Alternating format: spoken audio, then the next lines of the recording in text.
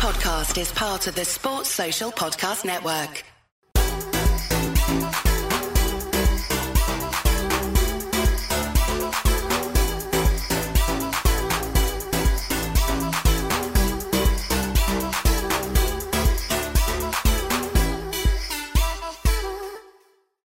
Boom, we're on.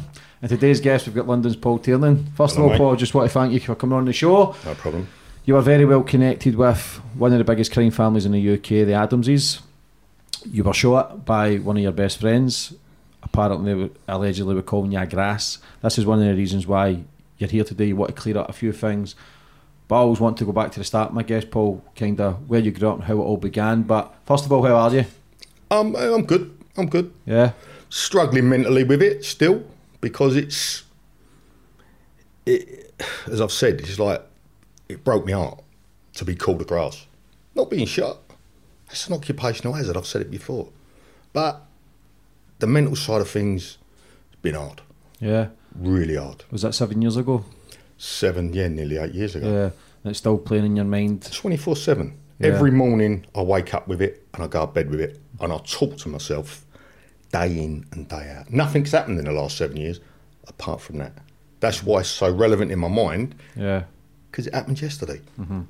Repeating it over and over. Over again. Yeah. So where did you grow up, Paul? In Islington. Yeah.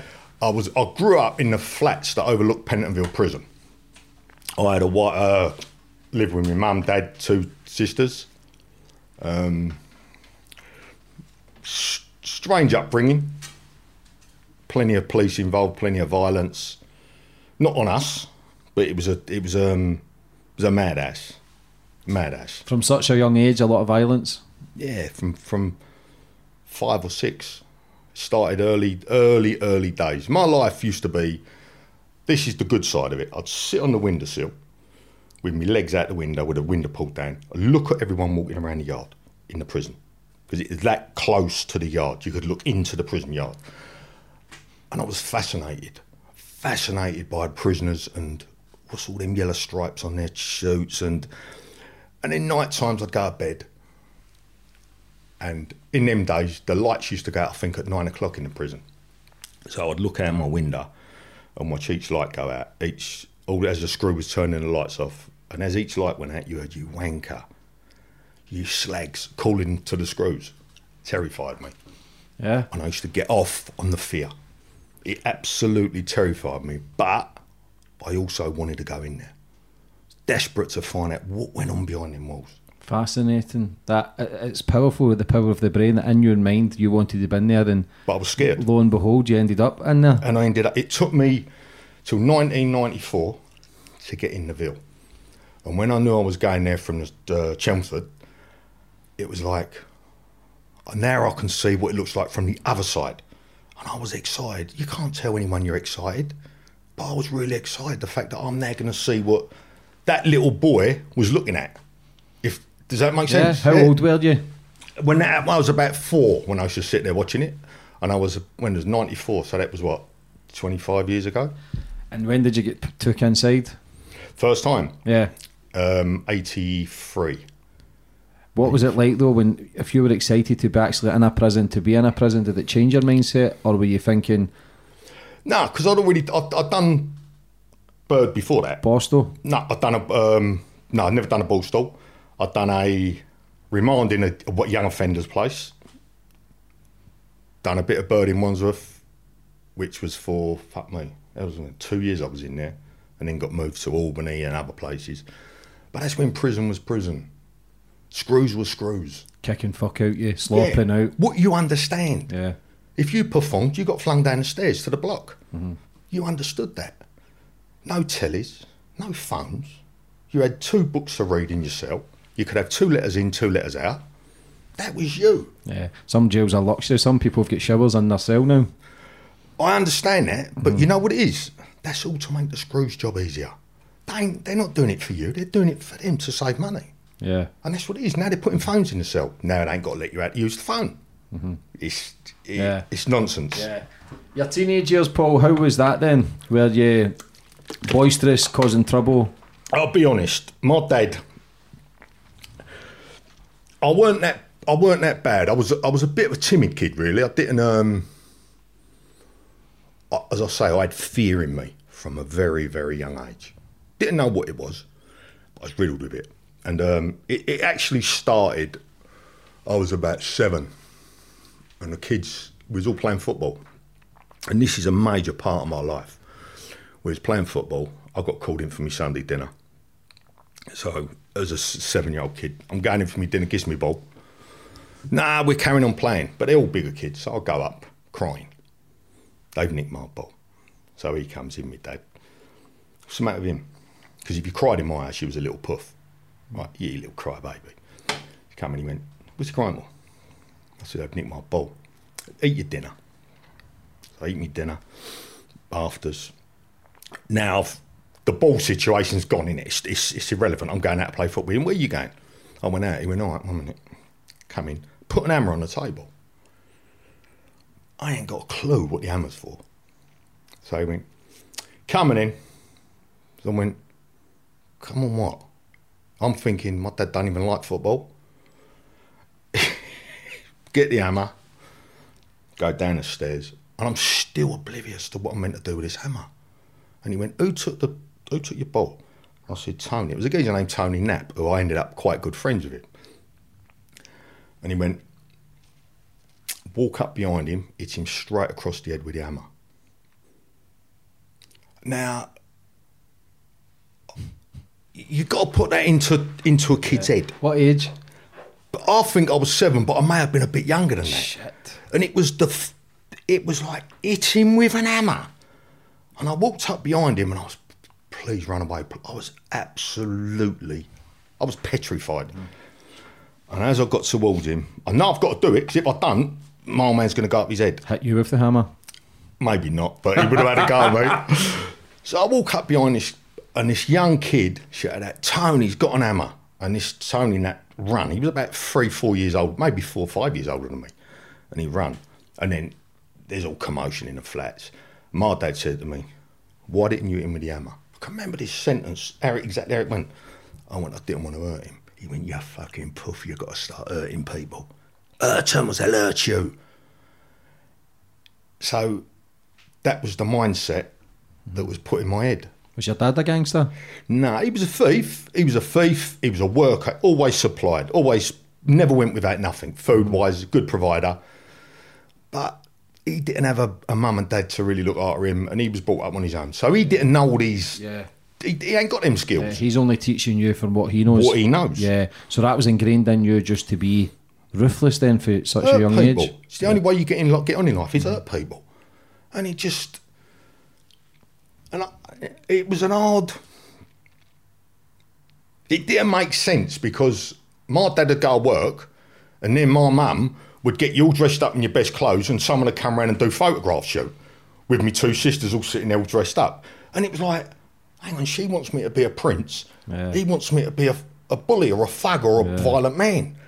So I never ever felt where I belonged. My whole life has been that way.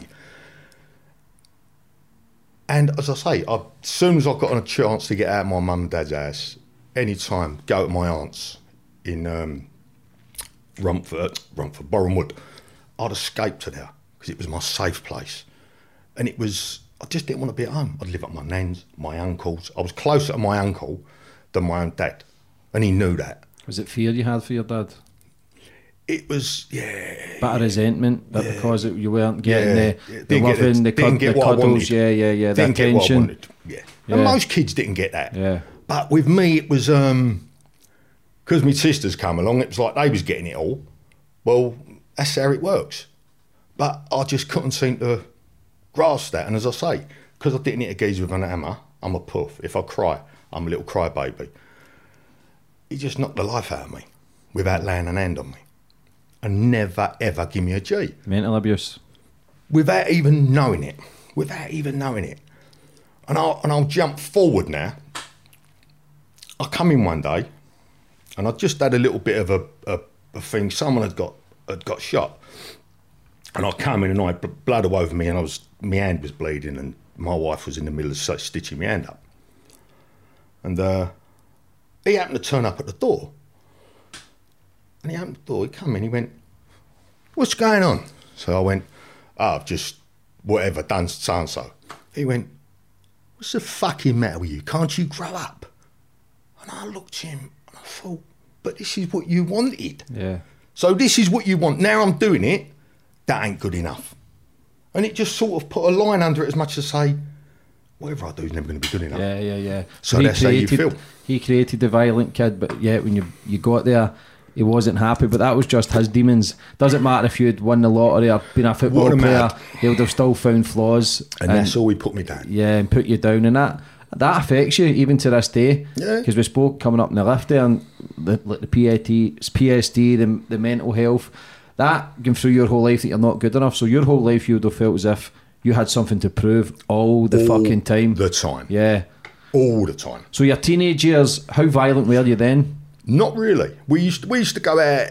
I used to mainly be with my pals who I grew up from school, but I was always that odd one out. Always had to go that little bit further. And even then, I didn't feel. They was the best friends I've ever had. My schoolmates, like who I grew up with in the flats. They was me friends. They didn't need nothing. They didn't want nothing. There was no angle. There was no hidden agenda. We were just pals. But even that always felt odd. And I've spoke to a few of them since, and they went, because my dad died about 2-3 months ago now. Sorry to hear that. Yeah, he died of that COVID thing. So you're joking? Yeah. Within 6 days. And it's still your dad at the end of the day? It's still me dad. And I didn't have a good relationship with my dad. There was always a barrier there. There was always this hard. It was something that we never discussed. Yeah. And I just could never. And we had a bit of a rift going on over other things and about. Do you ever regret not having that conversation? Yeah.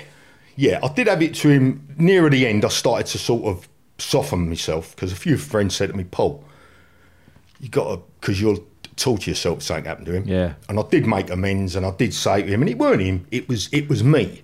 I was the one who took it all the wrong way. You can blame him, but I'm a man. I should have been able to get. I'm nearly 60. I'm still living with these feelings of an insecure kid. That's really messed up. Yeah, that shit eats away at your soul, man. It's eating me alive. And then, it was so. As a child, it weren't that violent growing up in the years. And then I met Wayne. I was working on the Evening Standard. Complete, just fun, delivering papers, good fun. That was when I was about 17. Met up with Wayne.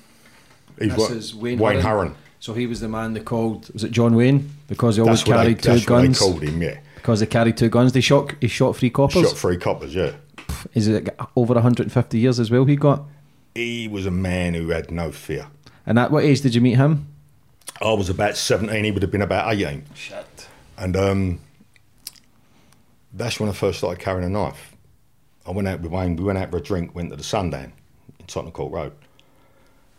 And it was like, I see it come out and I thought, I didn't mind fighting, but I weren't the best fighter. I'll say it now, I can't fight, but I will never fucking run from no one. And I thought, that looks easier. So then I started carrying a knife out. And it became the norm, going out, having a drink. Women didn't come into it. We weren't interested in women. If they did, they did. But a fight was more important because that was my only way of getting recognition. Yeah. And that is how it was. So how was he then in his teenage years? Because he had the reputation of public enemy number one. Wayne was a fearsome person. He could have a fight. I've seen him fight doorman and knock. When he was like 17, 18, knocked 3-4 doormen out. And just a fearless man. Yeah. And we had a close relationship. And really, when I look at Wayne now, God rest his soul, he's a big part of my life. Because if I look at it, it was only meeting up with Wayne I started getting involved in serious sort of crime, carrying weapons. I met my wife because he was his wife's sister. My kids. He had a major part in my life, almost as much as what Pat did. But his part in my life was good. Good memories. Yeah. Family, basically. Yeah, he was. He Yeah. was. Yeah, he was. And he said it to me just before he died. I was on a visit, and he went, "You know your biggest problem." I went, "What's that?" He went, "You always thought you had to prove something." Yeah. I didn't know he knew. I didn't have a clue anyone was on it. Seen right through it. Everyone see through it. Yeah. Everyone, except me. It's scary that, innit, that why we always think we're normal, or we protect ourselves with bullshit. It's like we put ourselves around in this own wee bubble. But people do, once you actually start making changes to better your life, people say, "I'm glad you done that." You go, "Why?" Because this, and this. And you go, "Did you know?" Exactly Yeah, right. And you thought you would get well. Yeah, you thought you were invincible. And that's the crazy side of it all. Yeah. Because I know you'd received a letter from Wayne before, because he had mental health issues. Wayne, when Wayne got to, when he was nicked, he went to Brixton.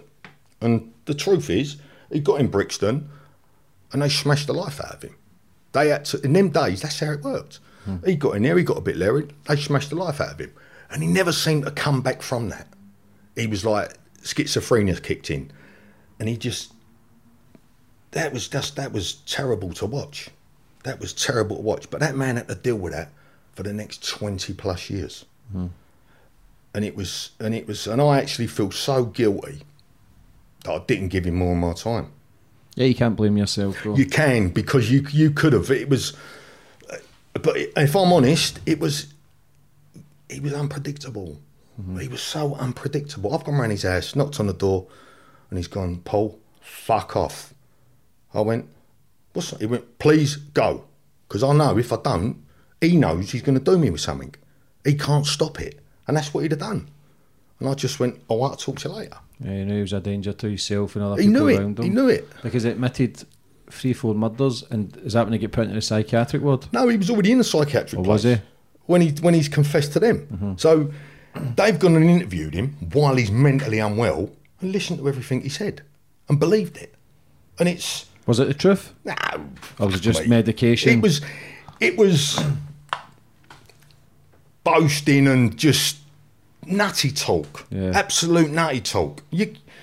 If you've ordered these things on a phone in a prison, then there's evidence that it's happened, right? It wasn't how it was said. It was absolute, probably fucking blown out of proportion. Yeah. How can they accept that, though, if you're medication and do you know what I mean? That's why the judge flung it out. The judge said to the jury, these statements are inadmissible. Because they could be drugging someone up and asking them questions then without even their consent. Listen, I'll give you another for example, right? My cousin was, you heard about the jigsaw killer? Yeah. Right, that's my first cousin. That's whose house I used to go to escape my mum's. Right. Stephen was on trial for that, right? I know the ins and outs of it. And I'll say it now because he rang me up the morning. I went and met him. And he basically told me the truth. He said, she stabbed the geezer in the back, right? I said, where is he? He said, he's in the shower. Gone. And he just didn't know what to do with him. So that's all it was, a girl stabbing someone. But what I'm trying to get, this is the bit I'm trying to get to. When he goes to trial, the prosecutor, his barrister said to him, listen, they're talking about giving you a whole life sentence. Now, Stephen at the time was being medicated from Woodhill Prison and was like gone, just zombied. So they asked him a straight question. You need to give the judge something to stop him giving you an whole life sentence. So he said, just sitting there like that, he said, in the court trial, they said he'd done this before, right? So they said, have you done it before? And he went like that. Just put 4 fingers up. That's it. He goes in the court and says he has cut up 4 other bodies and complete nonsense. But you shouldn't have allowed that to be used in that trial. And the other thing to do with that case, the girl who gave evidence against him, who was the main witness, I should have brought her a statement, I forgot it. She said she met the family, right, the Adamses, right? She met them at Stephen's nan's funeral. She was introduced to Tony and Terry. Now, they know there's not a Tony, right, the police, but they still allowed that evidence to go in, print it in the papers, and made a big furore that he'd been doing what he'd been doing for them. It's absolute nonsense. There is not a Tony and there's a Terry, but my uncle is Tony and Terry. They was Stephen's uncles, not them. But they allowed that in as evidence. And it just crucified him with him going like that. And they said it was a mass murderer? They have said he was getting rid of bodies, yeah. Listen. Just because he lifted his hand He lifted 4 fingers up because he was told, and let's get it right. She said he used to do it with me. We was the ones who used to do that. The jigsaw killers? Yeah. That's nuts. Fuck's sake, Paul, no wonder your head's fried. Do you know what I mean? No, but it's just... hell. Do you know what I mean? But you imagine, I've got all that going on in my head. Yeah. And I've now got to go to people and go, listen, I'm going to mark your card about something. This has been said in court. And it's like, what the fuck's that got to do with us? Mm-hmm. And it just... your whole head starts... Yeah, plus it spirals as well, Yeah. with the papers, the news, everything. They just didn't stop. Yeah. Because you glued yourself to the fence as well with little Paul. Wayne's son. What happened? What was that for? What happened? I had someone in the prison. They rang me up on a Saturday morning and said, Paul, Wayne's killed himself. I said, what do you mean he's killed himself? But we've heard Wayne's died 3 or 4 times in the past. It's never been true, obviously. And they said, Wayne's took his own life. So, okay, we find out, we do a bit of backtracking. The girlfriend phones the prison gets in touch with them, so blah, blah, blah. So it's an ongoing thing. I'll get the next phone call is to tell me, blatantly, Paul, Wayne asked to see a listener. You know what a listener is, yeah? Yeah. Wayne's asked to see the listener.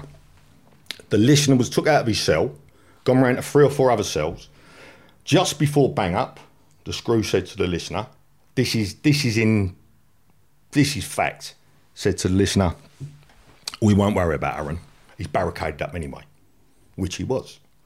Well, you shouldn't be going home if he's barricading up and leaving him. And secondly, he's asked to see a listener. You should have took the listener to him. And they didn't. Next morning they come in, Wayne's dead. So when I heard that, in my mind, they've murdered him. They've allowed him, well, he's murdered himself, but this ain't fair. This ain't right. He was a sick man, he was an ill man. He should have been treated in an hospital, tried to get him to move to an hospital. So what I've done, I thought, I can't deal with this. Don't forget, I haven't done anything for 7 years. I've just had my head wrapped up in my own little world. So I went and bought a big thing of pig's blood from an abattoir. Said to his son, come with me. He don't really know what's going to go on. I said, you just do whatever I tell you and I'll get there. So we go to the scrubs, 6 o'clock in the morning, just sitting there waiting. Got some people to film it and live stream it to the BBC and all that. And it was just, yeah, it felt right. There weren't a lot else I can do. My hope was the screws was all going to come out and then I could have had a fight with all the screws and really caused a scene and hurt 1 or 2 of them because that's how I felt. And it was just, it worked perfect. And it was just right. I went, right, Paul, run to that gate. There's the Gorilla Glue. Glue yourself to the gate. Make sure you get in a position so they can't open the gate either way. We shut the prison down. And I watched him and he just, you didn't even see him. He just sort of walked through the thing and just done it. And then I just done what I'd done with the blood. And then I had time to put myself on the gate. But it was, yeah, we was on there most of the day and it just felt, good. I felt alive. Like a protest. Did you feel like your old self? Yeah, I thought. Even though it's a protest causing mischief and just... It made me feel good. It made me think, this is what I've missed. This little, it weren't nothing serious, but it was an adrenaline rush. And also, it gave me strength. I felt the strength come through that prison from him. That's how I felt. Yeah. It was like his spirit was let out of that place. And it was just... Yeah, it was good. Is that when you feel alive? Violence and angry and just up to mischief? Is that when you feel good? Yeah. It's a scary fucking place to be in it, Paul. It is. It ain't a nice place, but it's a normal place. That's all you know. It's in your comfort zone. Mm-hmm. When I'm sitting indoors doing nothing, because I don't really see a handful of people. I don't want these people in my life no more. They're they're not proper friends. They talk about loyalty and all this shit. They're only as loyal as they got to be. With me, I'm loyal way beyond I should ever be with anyone. I'm like with all my friends. If you're my friend, I'll die for you. All I can ever offer a friend is, and I've always said it to people, my loyalty, my liberty and my life. There's nothing else I can give you. Yeah. If that ain't enough, then you best jog on.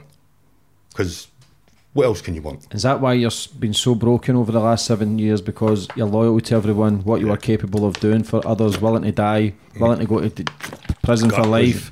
So how did it come about then that you and Patrick became friends, who was Terry's brother, one of the biggest crime families in the UK? So how did you and Patrick become friends? I met him in Wandsworth. I'll be straight. I was in Wandsworth. I was on E-Wing, and I was shouting out the window at someone in the block. I was arguing, and I heard a voice go, "Is that Paul Tiernan?" And I went, "Yeah, who's that?" It means Pat Adams. And you know the first thought coming to my head? Fucking hell, he knows who I am. What the fuck's that about? I was privileged. I know her. Yeah, he knows who I am. How can he know who I am? I went, yeah. Anyway, long story short, he got there 2 days before. Screw came in to drag him out of bed, and he attacked the screw, and he got put in the block. And the first involvement with him was a geezer was slagging him off, or slagging his family off out the windows, a black geezer. And he went, "Paul, do us a favour." I went, "Yeah, of course." And I nearly come unstuck with the geezer because he was a right lump, and it took 2 of us to have him over at the end of it. But that's how I got to know Pat. And that's how your relationship grew. How long was that for? How long were you friends for? 30. Well, that was in 84, so I worked that out. 30 odd years, 35 years. Yeah, which is a long time. 35 years. Yeah. What was that sentence for? You were in prison for? That was for stabbings. I was nicked for 3 stabbings in a pub in Islington, which was, yeah, again, they're in the pub, they're just having a good time. One bumps into you, someone sees him bump into you. You look at them, they look at you, and you think, "We film a cunt." And I stabbed through him up the arse. No big wounds or nothing dramatic. I stabbed through him up the arse, and I got nicked about, a month later. I was going into Enfield Police Station to sign them for a bail case, and they took me to King's Cross. Warrant out. Yeah, but the funny thing is, we're driving down the green lanes. I'm in the back of the car. There's 3 of them with me, and all I can hear behind is an engine roaring, bibbing, flashing lights. And I know it's my dad. In my heart, I know it's my dad. And then one of them went, "Paul, is that your dad?" I went, "Probably." And I looked over my shoulder, and it was him. Because he hated the police. Hated the police with a vengeance. And I said, "Just pull over, don't argue with him, and just hear him out. Just hear him out." And he heard him out, and they went, "Look, we're telling him nothing's going to happen to him, we ain't going to do that." And it was all right. But that gives you an insight into what I was brought up around where the police are concerned.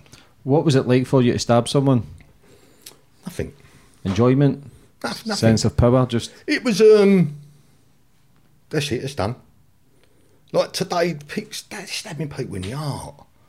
Why are they stabbing people in the full-blown chest with big knives like that? When we was kids, you give them you give them the top of the thing, bang, bang, and it's finished. You ain't there to kill them, are you? You're there to win the fight and not get hurt yourself. But today, these kids it didn't mean nothing.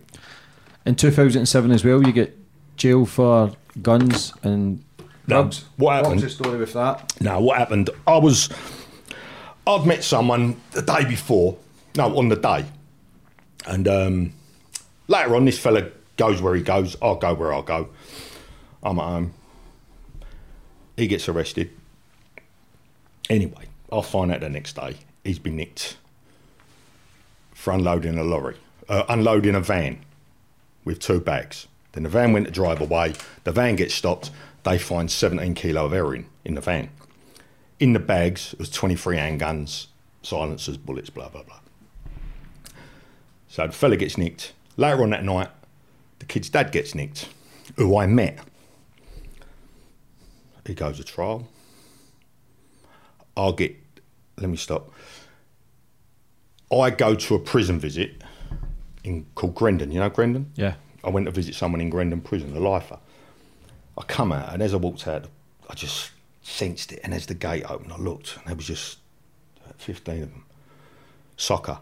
Old Bill standing there. I went, "Oh, Paul, you've been arrested for so-and-so, so-and-so, so-and-so." Obviously, I know what they're talking about, because obviously I know that this fella's been nicked since then. So this is a good 6 months afterwards. I go up, bail hearing after bail hearing, not bail hearing, produce myself at the police station. Done me first, when I'd done the interview, no comment, no comment, no comment. That was it. No further action. Job finished. He goes up and gets not guilty. So that's how strong the evidence was on the man. Well, it was obviously a lot lighter on me, wasn't it? So that was it, end of subject. And then out of the blue, Emily, and don't forget, this is the thing I've been nicked twice on my own. Once with a gun in a car, and once coming out of a prison. Now, I'm nicked on my own. No one knows I'm nicked. So I have got carte blanche to be a rat. Because no one knows. It's not like I'm with someone and I've written a statement against them. The next morning when I come out of the police station, I go straight round to everyone and go, listen, because I'm ashamed that I've got the word heroin written on my charge sheet. Not my charge sheet, my bail sheet. That's a no-no. Where I come from, that you cannot entertain that shit. And it's an unwritten rule that everyone's stuck by. That's why you didn't have no smack dealers in Islington. They got jogged on. They would be terrified to sell that shit. So for me to be nicked for it was really shameful for me, even though I didn't know. Shameful. So, yeah, no further action. Yeah. What was your longest sentence, Paul? 4 years. 4 years. What was that for? For the stabbings. Yeah. Is that what you got for the freeze up the arse? So, your best friend, we'll get to this topic now, calling you a grass, and he got 9 years for shooting you. Right. What's the full story with this? Right. The bottom line is, he switched on me. I had to talk to him just before we fell out. Last conversation I've had. And I know what it was about, because Pat had been out of crime or any involvement in anything for the best part of 30 years. That ain't no lie. I come out of prison in 2000 and he was a different person. He was chilled. He was relaxed. He weren't mixing with anyone who was at it. So when he would be in England, I wouldn't do nothing, because I do not want to draw him into a conspiracy. Down to me. It ain't going to ever be down to me. You ever get nicked, it won't be down to me. Association. Yeah. So I would make sure when he was here, I didn't do nothing. I'd never seen no one.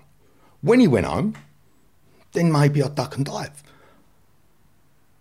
But where was we going with that?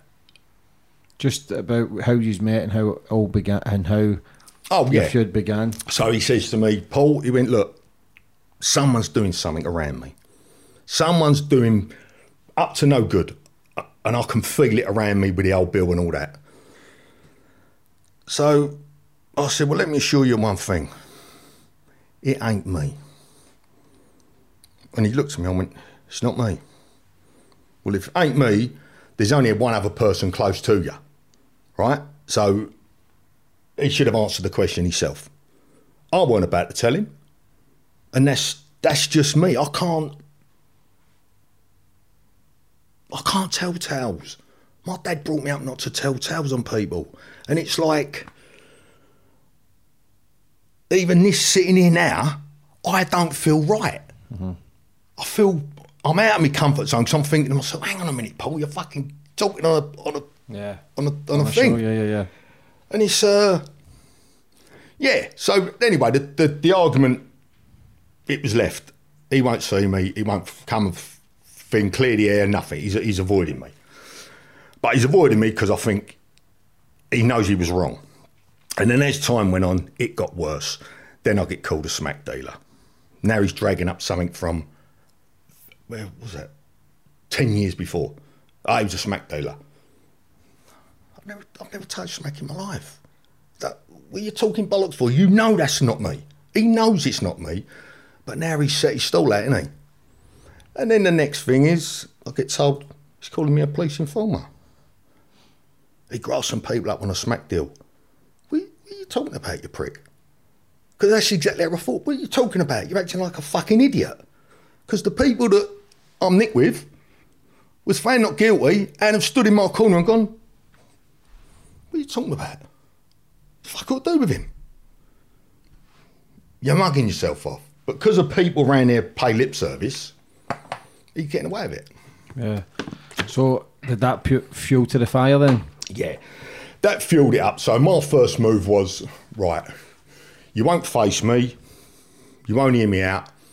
Right. So I'll get in touch with Pat Solicitor. I said, I want to organise a lie detector test.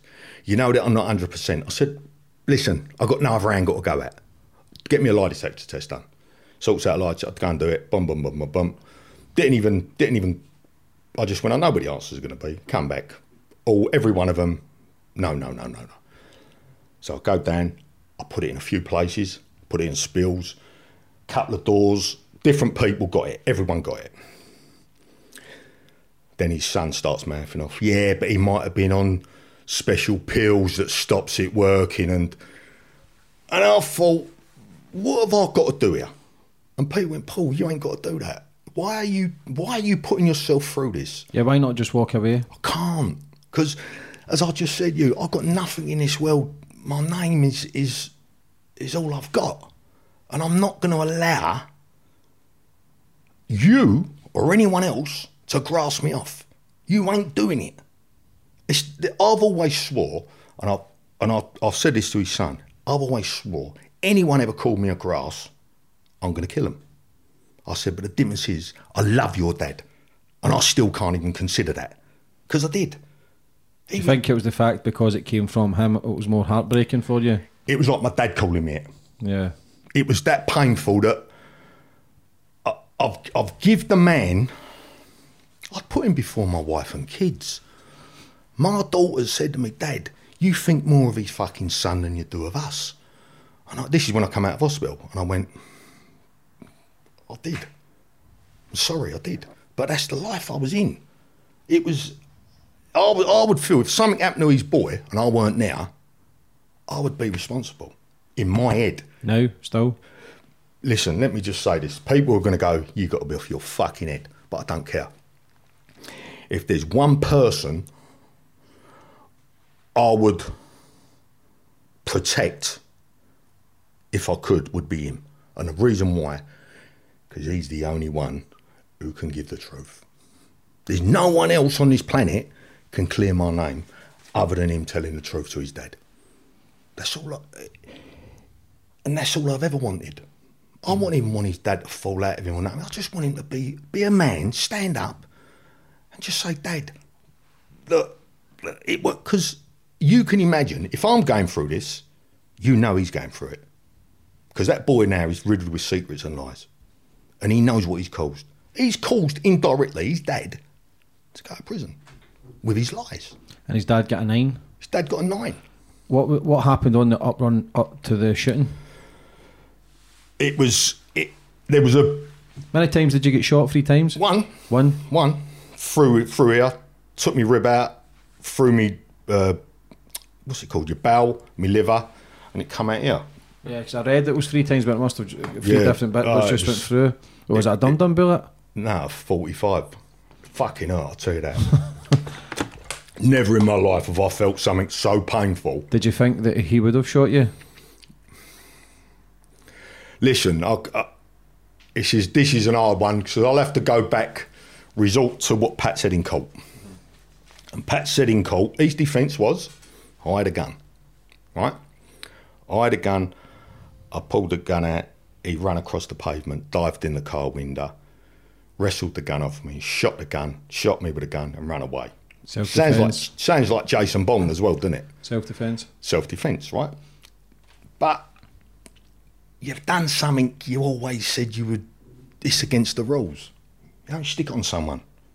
I was quite happy to go to prison for 7 years for the gun. I would have still done it, even after all what had gone on, I would have done it. Did I ever think me and Pat would have got to that situation? Never. because I thought he'd have been a man and admitted he was wrong and just sat back and gone, you know what? He fucking been a loyal friend to me. Loyaler than... Listen, mate, he could never have a friend like me. Never. And I don't think he actually realised. I think he just took it for granted. Were you willing to take the blame and actually do the sentence and say it was your gun? Million miles an hour. Was it put on you to take it? No one. I'd done it. I'll tell you what happened. I come out of the hospital, and he probably don't even know this. I went straight to his solicitor. And I sat down, I said, let me just tell you something. I said, there's no witnesses. He went, how do you know that? You can't know that. I said, trust me, I was the one laying on the floor with my eyes shut and my ears open. No witnesses see anything. And they didn't. I know they didn't. And it was like, so I'm willing to hold my hands up and say I had the gun.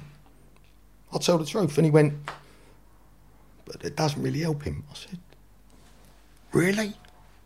Are you fucking mad? He's going to get a life sentence if he gets found guilty. Anyway, long story short, I've got the police driving me mad, right? They come round with Osmond letters, right? Your life's in danger over an unpaid debt, and I owe no one on this. I'm lying. I didn't owe any money. Now I'm into about 100 grand's worth of debt, right? Which people have helped me out over the last 8 years because I ain't functioned. I ain't lived, I ain't functioned. So people have stepped up. People that weren't really my friends. They're only become my friends because they don't like him. That's the truth of it. And they've come to me and they've gone, look, me, mate, help you out and all that. Thank you. But I've gone off track again, James. Yeah, no, you were talking about the lawyers. You were ready to go to court and take the blame. So they come round with Osmond letters non-stop. I had 3 Osmond letters, and then I'll get a visit from them. And you know what an Osmond letter, obviously. Yeah. I said, listen, mate, go away. I'm not interested in your what you can do, and I'm in danger and all that. If it comes, it comes. I'm beyond that. And then they rung up just before the trial and said, listen, Paul, we're asking you again, will you give evidence? This is 2 days before the trial. And I said, right, I'll tell you straightforward now. For me to give evidence for you, I'll be incriminating myself. And he went, what do you mean? I said, exactly what I'm saying. He went, so what you're saying is, I said, what I'm saying is what I've just said. I said, end of subject. So when they go to court, luckily, the cozzer went and told the prosecutor what the conversation was, which I suppose in a way you've got to give that copper a bit of integrity there, haven't you? He's got a bit of integrity to tell the truth because he's really kiboshing his whole trial by doing that. And he went and told the pros, and the pros had to admit it. They had to concede that either Mr. Tiernan is lying, Mr. Tiernan is telling the truth, which we can't refute it because there is no other witnesses, which means Mr. Adams must be telling the truth. They accepted it. Took the gun off of him. Did he get caught with the gun?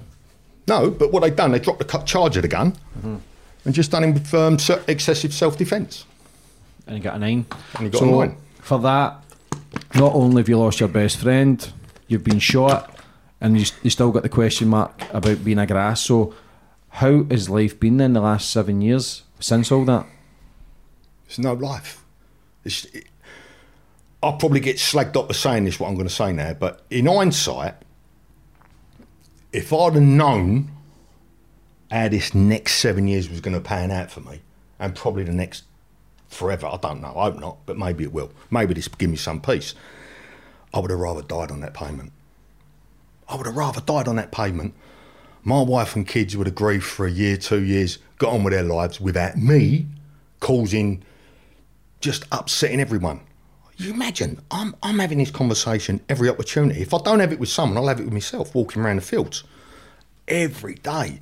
So, yeah, I would have rather died on that payment. Him and his old woman went to prison for 30 years, which I could have done nothing to stop. Mm-hmm. Everyone's happy.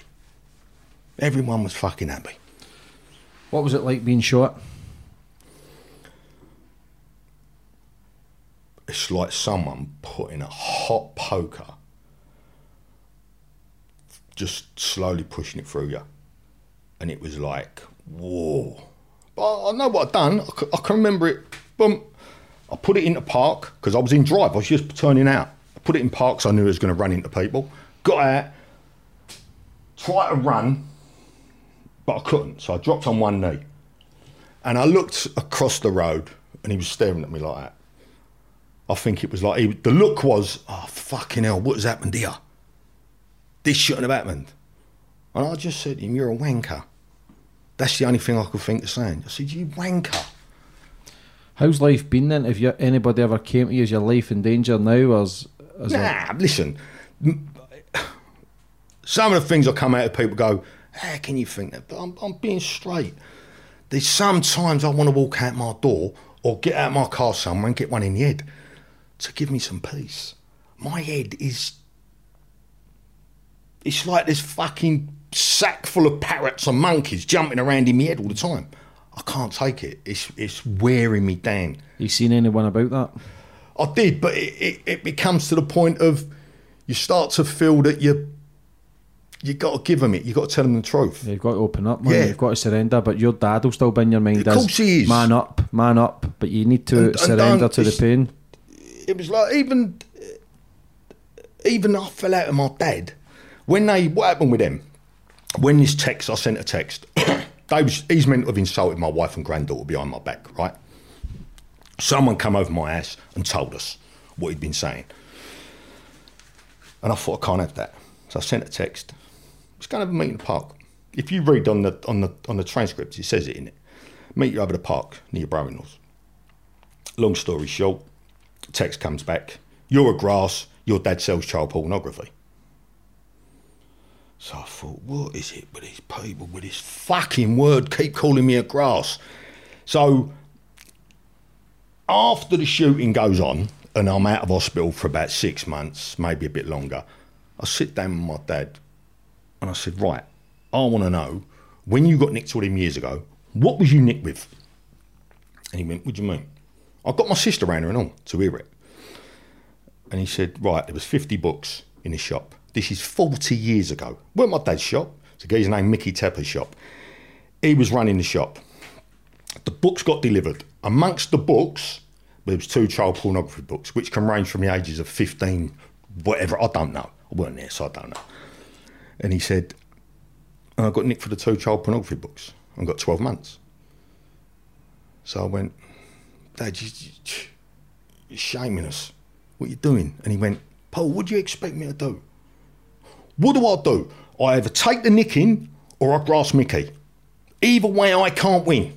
He said, but I'd rather go to prison than be a grass. And you know what? I had to take me out of him because I know most people out there wouldn't have done that. But he hated the police. And he couldn't surrender to the old Bill. But that got flung in my face. That made me a bad man. That's the strength of the abuse, and that come mainly from his wife. That weren't really Pat's talking, that was his wife. When's Pat out? He's home. Is he home? Been home 6 months. Would you try and make amends now, or is it done? Listen, it's never going to be done with me for the simple reason, listen, I forgive him completely forgive him for what happened, because I challenged him. I called him on. I kept on looking for him and bump, because I wanted to clear the air. But there was this one bit, no one was going to allow me to get next to Pat. The mum or the son. The son can't allow me because he knows the truth's going to come out. And the wife can't allow her son to be able to go out. So let's throw Paul under the bus. That's what happened. Did you never think about writing him a letter or anything? I wrote him a letter. No reply? I wrote him a letter in the prison. Pat, I never dreamed me and you would have ended up like this. Never you being in prison for 9 years and me actually being the cause of it. That's how bad the narcissistic side turned me, that even I thought it was my fault. How the fuck's it my fault? But I took it to blame. That's why I was willing to go and do a fucking 7 for a gun. I would willingly. So you never stuck him in or anything for that day or anything, never went to court? Nah, No. And you're willing to take the blame? Of course I would. It's crazy, man. So, where do you go from here, Paul? Where do you go? You still try to get some closure on this to move on, or you try to quiet down your demons? The demons are there forever because my wife don't understand. None of my friends who I see now understand. And I've been given some good, solid advice, right, from people. Paul, he's the one who's lost out. He's lost a fucking friend he'd never find. He's only ever had 2 friends in his life, and both of them have been called grasses. No evidence, no facts, just because that's what I want to call you. Well, I still can't. Look, if I tell you someone's been to my house and told me you've been insulting my wife and granddaughter, what are you going to do? Yeah, you're going to want to know who told you. Yeah. No, I never said that, right? So this man's a liar, but this man is also a stirrer who's come and told me. So I don't get this is all about one thing, keeping him away from the truth. That's all this is about, keeping him away from the truth. Did you ever have addiction issues, Paul? Me? Yeah. Yeah. On what? Started with cannabis, blues, speed, coke, crack, full blown, ironed out every dollar I had. When was this? 2002, I suppose I started. I've been doing it since I was 14, but the crack, that's when the problem started. That's when it got too much for me. How long were you on that for? 4 years, 5 years. Every day, a quarter a day. Every day. A quarter a day, man, that's 4 years. You're talking millions. Oh, don't. That's why all my kids are living with me, because I've got nowhere else to live. I don't want all my money. And what money I did have. Look, this is what eats me, right? I get called a smackhead, a smack dealer, a thief, because I also rob people, a grass. My wife and granddaughter get insulted behind my back. And on top of it, I'm in a fucking hospital in a coma, and the first thing he thinks of doing is we take his money and all. That's shabby. Mm-hmm. Not on anyone's word, on a lie he's been told. Another lie. Even, it's none of it matters. None of it fucking matters. I would give anything for a half-hour conversation with him. Just to go, right, bang, bang, bang, bang, bang. There's your answers. Yes, I'm wrong for not telling you. I couldn't have told tales. Mm-hmm. I couldn't have. Do you not think, though, man, it's time to maybe just walk away and just try and live your life? Of course it is. And put some closure on it yourself. But everyone I talk to, whoever they are... Because look what you've already lost. Look what I've lost has everything. Already happened. Do you know what I mean? So your loyalty, and it's scary to think that you're still trying to be loyal and still trying to get some closure, because that's, like you say, all you've got is your word. But look where it's got you. Listen, it has got me there. Because if I'd have been a man, if I'd have been a friend on the... Listen, when he's not involved in nothing no more, and I am, there's not a lot I can do about that. So I've got to eat. I've got to live still. I've done all my money on fucking drugs. He don't know that. It's not his concern. So for me I should have gone to him and said, listen, I've got something to tell you. And flung this person under the bus like he flung me, right? I still felt I couldn't do it. Mm-hmm. It's not in my makeup. It's really not in my makeup. Do you drink or anything now? No, I ain't drunk or touched drugs for 10 years now. Congratulations. Yeah, 10 years. And you think, have you ever wrote a book or anything, Paul? I've been offered an opportunity to do 2 books. One of them, I wanted to. It was my life story, but they was really more concerned about them. That's all they wanted to know about. Well, that weren't about what I wanted to do. And bottom line is, they said, what sort of money? I said, I don't want no money. If I write a book, it's for nothing. It's because I need to get it out of me. And this is it. 2 books, newspaper articles, television interviews, which people was trying to get earlier doors. Rejected everything. Because it ain't about money with me. It's Stephen now. His loyalty is keeping my word and loyalty is all I've got. Why are you telling your story now? Because I thought this might help me exercise a few of the demons. Therapy. Yeah. Speaking about it, are you hoping maybe Pat sees this as well and maybe reaches out that? Of course. He won't, because he's look, I put the word in straight up, he's a fucking narcissist. He don't admit he's wrong. He don't ever apologise to no one. Because he's Pat, he can do what he wants, say what he wants. Because he never gets pulled to task. And nobody's ever tried to put any hits out in your life since the first shooting? Nah. I've got no enemies out there. My only enemies are his enemies. That's the only enemies I've ever had. Mm-hmm. I don't blow my own trumpet. It's just something I ain't got that sort of way of doing it. I'm a fucking good man. I've been a loyal man and I've been a good man. I've always stuck to the rules. I've always done things right to the best of my ability. Whether they're right and other people go, why don't you do it this? No, because I'm not giving ammunition out. People love ammo on you. You're not having ammo on me. Mm-hmm. Fuck you. So for the future then, you're thinking about maybe doing a couple of books, still working on the mind, try to quieten it down a bit, stopping the monkeys and the grillers jumping about, just banging heads? I've got to get therapy. Yeah. I've got to get some help because, as I said, I've been to some bad low places. I've been to some terrible places in my mind where I look around and I think, everyone I see, they just must think, oh, here he comes again.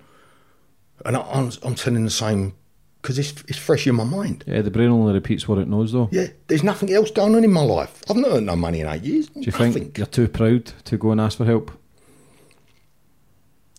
Are you scared to open up completely and get everything out that...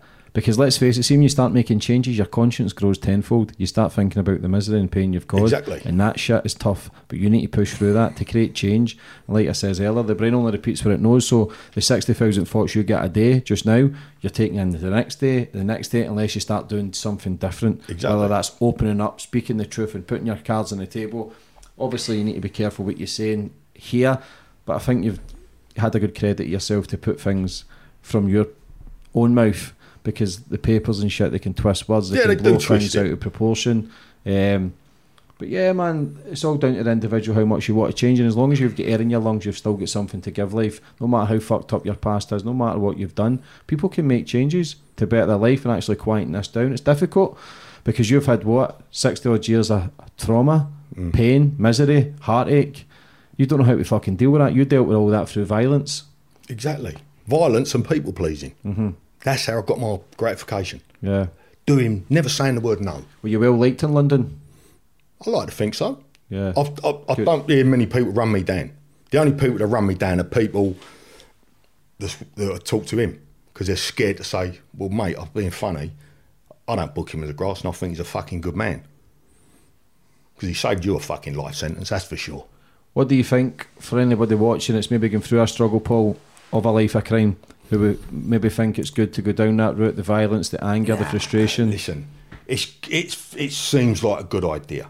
I had this when I went to the school. I used to go in schools when I come out of the hospital, talking to young kids, trying to get them out of the gangs and all that. And it ain't what it's really just like it says in the films and in the books. All that loyalty and you'll be looked after in your this and that and that. No, you're only as good as your last favour. That is you. You're just used, you're cannon fodder, you're there to be used and abused. And the sooner you see it, the better.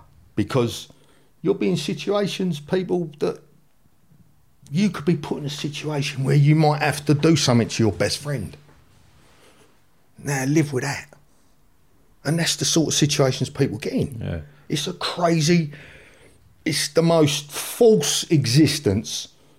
I've wasted all my life on these principles and morals that 60 years down the road, fuck me. Look at me, I'm a broken man. Yeah, I've had a lot of criminals on and people who's had some very colourful pasts, and I see the vulnerability. I see it, and I believe no matter what you do in life, the brain stores everything. So if you do some painful shit to other people, in your mind that stores it. So a lot of people who've either went down the suicidal route or addiction problems, because in here we're ashamed, we're embarrassed to the misery and the guilt, the destruction, of we've caused. And no matter how tough you are, that's still in here. And I've seen the toughest men become the weakest, and the weakest become the toughest. But you can make the changes and the sacrifices, and if you're speaking through schools to show other kids not to go down that path, maybe that's the route you should be really looking down. I tried to push it further, but I think I was a bit too old for them, and they was mainly black kids in Tottenham. And they're looking at me as much say, "Who's the old man though?" And I know what they're thinking, but they did listen to me. Primary school kids at their last year, which is where you got to catch them. Mm-hmm. Don't catch them when they get to secondary school, because it's done. They're in the mix now. Yeah, they've already made their mind up. Yeah, but as I said, regrets and all that. Yeah, when I woke up in that hospital, I was in a coma for 5 weeks. And I remember just waking up, got a tracky thing coming out my throat.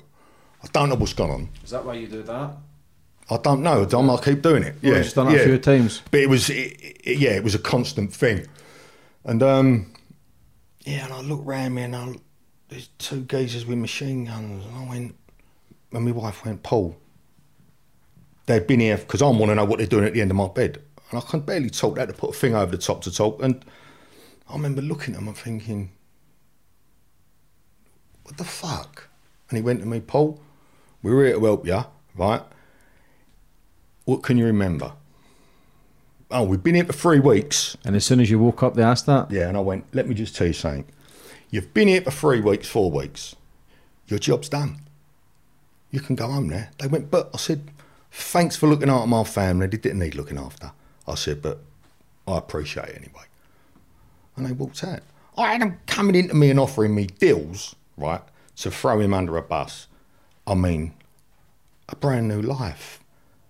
Go here, you can have this, you can have... They come to me and offered me things that are like, really? Are you that desperate? And I know he's not been involved in crime for 30 years. I know he ain't. That's fact. And they're still that desperate to defending him again, aren't I? Yeah. But that's because but again, it's...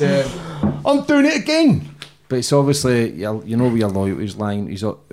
Maybe he's hurting as well, just as much as yourself. But again, you don't know. You've got to, for people who weren't in that life and look outside from that name, it's a big name everywhere. So it's difficult, obviously, even for you to speak about it. It will still bring back a lot of emotions. When you were in hospital after being shot, did you have many visitors? Yeah, a few people. Not as... Well, anyone who came up there, it was that to give their name and all that at first. Yeah. But that was after first. And then after I'd come out of coma, my wife wouldn't let no one into see me. A couple of good friends who was there, and they've been good friends still now. Yeah, that's a good thing. And I'll always love them. Because you know yourself, if you're in prison or if something, the shit hits the fan, nobody's there to be seen. You know that. Nobody is there to be seen. And that's the scary thing, and that's what people need to understand. A life of crime is a life of misery. He was telling people, his boy was telling people, no one's allowed to visit him. No one's allowed to visit him. Who makes you the fucking sheriffs? Do you know what I mean? Mm-hmm. But do you feel good? Do you feel safe enough that your life is not in danger or anything 9 years later now that he's out? I don't care. I know you might think you can't mean because that. I genuinely don't care. For me, these days I get out of bed and death will be a release. Death will be... I've said it to my wife, the only time I'll ever be at peace is when I'm dead, because that brain will go bang and it's off. I don't want to, but I can't carry on like this for another 10 years. For me personally, I would seek help. I would speak to someone and get and lay your cards out on the table. Someone who, where it's a private conversation, it's trust, and it's a sense of release, a sense of therapy. You're at that stage now where you're at the crossroads, and if you're thinking, I would rather be fucking dead just to stop those thoughts, but you're still here, so you're clearly here for a reason. Well, that's what I've been for a lot of since this. I've had 7 lots of surgery down to the shooting, and it never stopped for the first 3 years. But I got myself fit, got myself healthy again, and I mean, I got super fit again. And then bang, I get blood clots on the lungs, and now it's took me backwards again. I've put weight on and I can't train now.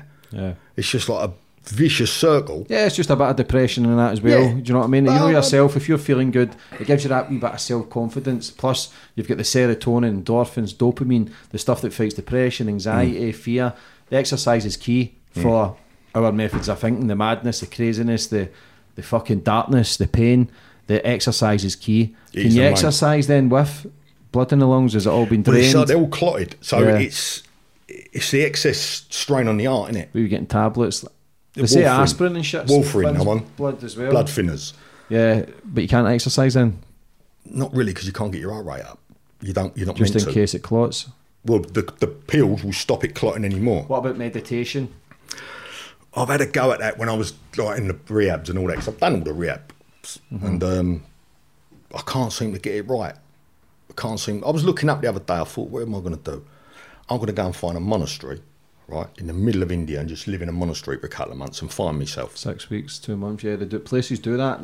They do ones where it's a silence place where you don't say anything, just sit there, meditate, because it's all about quieting the mind down. Exactly. And your mind ain't going to change unless you choose something totally different to put yourself out of the comfort zone. Yeah, no. Because I believe we all want to make changes, we all want a better mindset, but it is difficult. We live in a very fast world, and especially the demons and the pain that you've seen, it's just on repeat.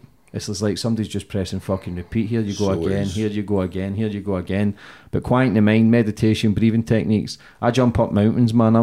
I do cold water exposure in the cold water. I need to push myself to the extremes, because if I don't, I slip into depression, and I slip into it fast, and then it's overeating, and then I'm scared that I open the door, because if I start having a drink or having a line or placing one bet, they all fucking come through the door, and within 2 weeks I've fucked everything. So it's very slippery slope, but like I says earlier, you're here for a reason, and hopefully you can get things sorted, hopefully you can get some closure, maybe make amends, I don't know, but for you to come on today and tell your story, mate, it takes balls as well to speak about it. I'm glad I've done it. It's got out of me what was eating you alive. Yeah. All right, obviously some's held back, which is only for his ears. Yeah, of course. But he don't want to hear it. He don't want to hear it, does he? Yeah. Would you like to finish up on anything, Paul? No. Just the last thing I'd say, and this is the other side of that life, of that morals and them principles and the loyalty and sticking to the rules and the code. I laid on that floor, and this thing comes back all the time. I laid on that floor with my eyes shut, thinking, right, all I could hear was, what's your name? What's your name? No, I'm going to die like a man. I'm not even going to tell him my name. What the fuck was that about? And I ended up getting the passport out of the car and going over with my wife. And that's all I was thinking about. You make sure you die like a man here. Is that your dad talking? Yeah. It's got to be. Yeah. You don't tell the police nothing. Yeah, no comment. No name, nothing. And I thought, well, after it all comes back, you think to yourself, how mad was that? I did say one thing to one woman. I said, tell my family I love them. That's all I said to this woman who was walking by. Did you think you were dying? Yeah, I knew I was going. I knew I was going. Did you die? No.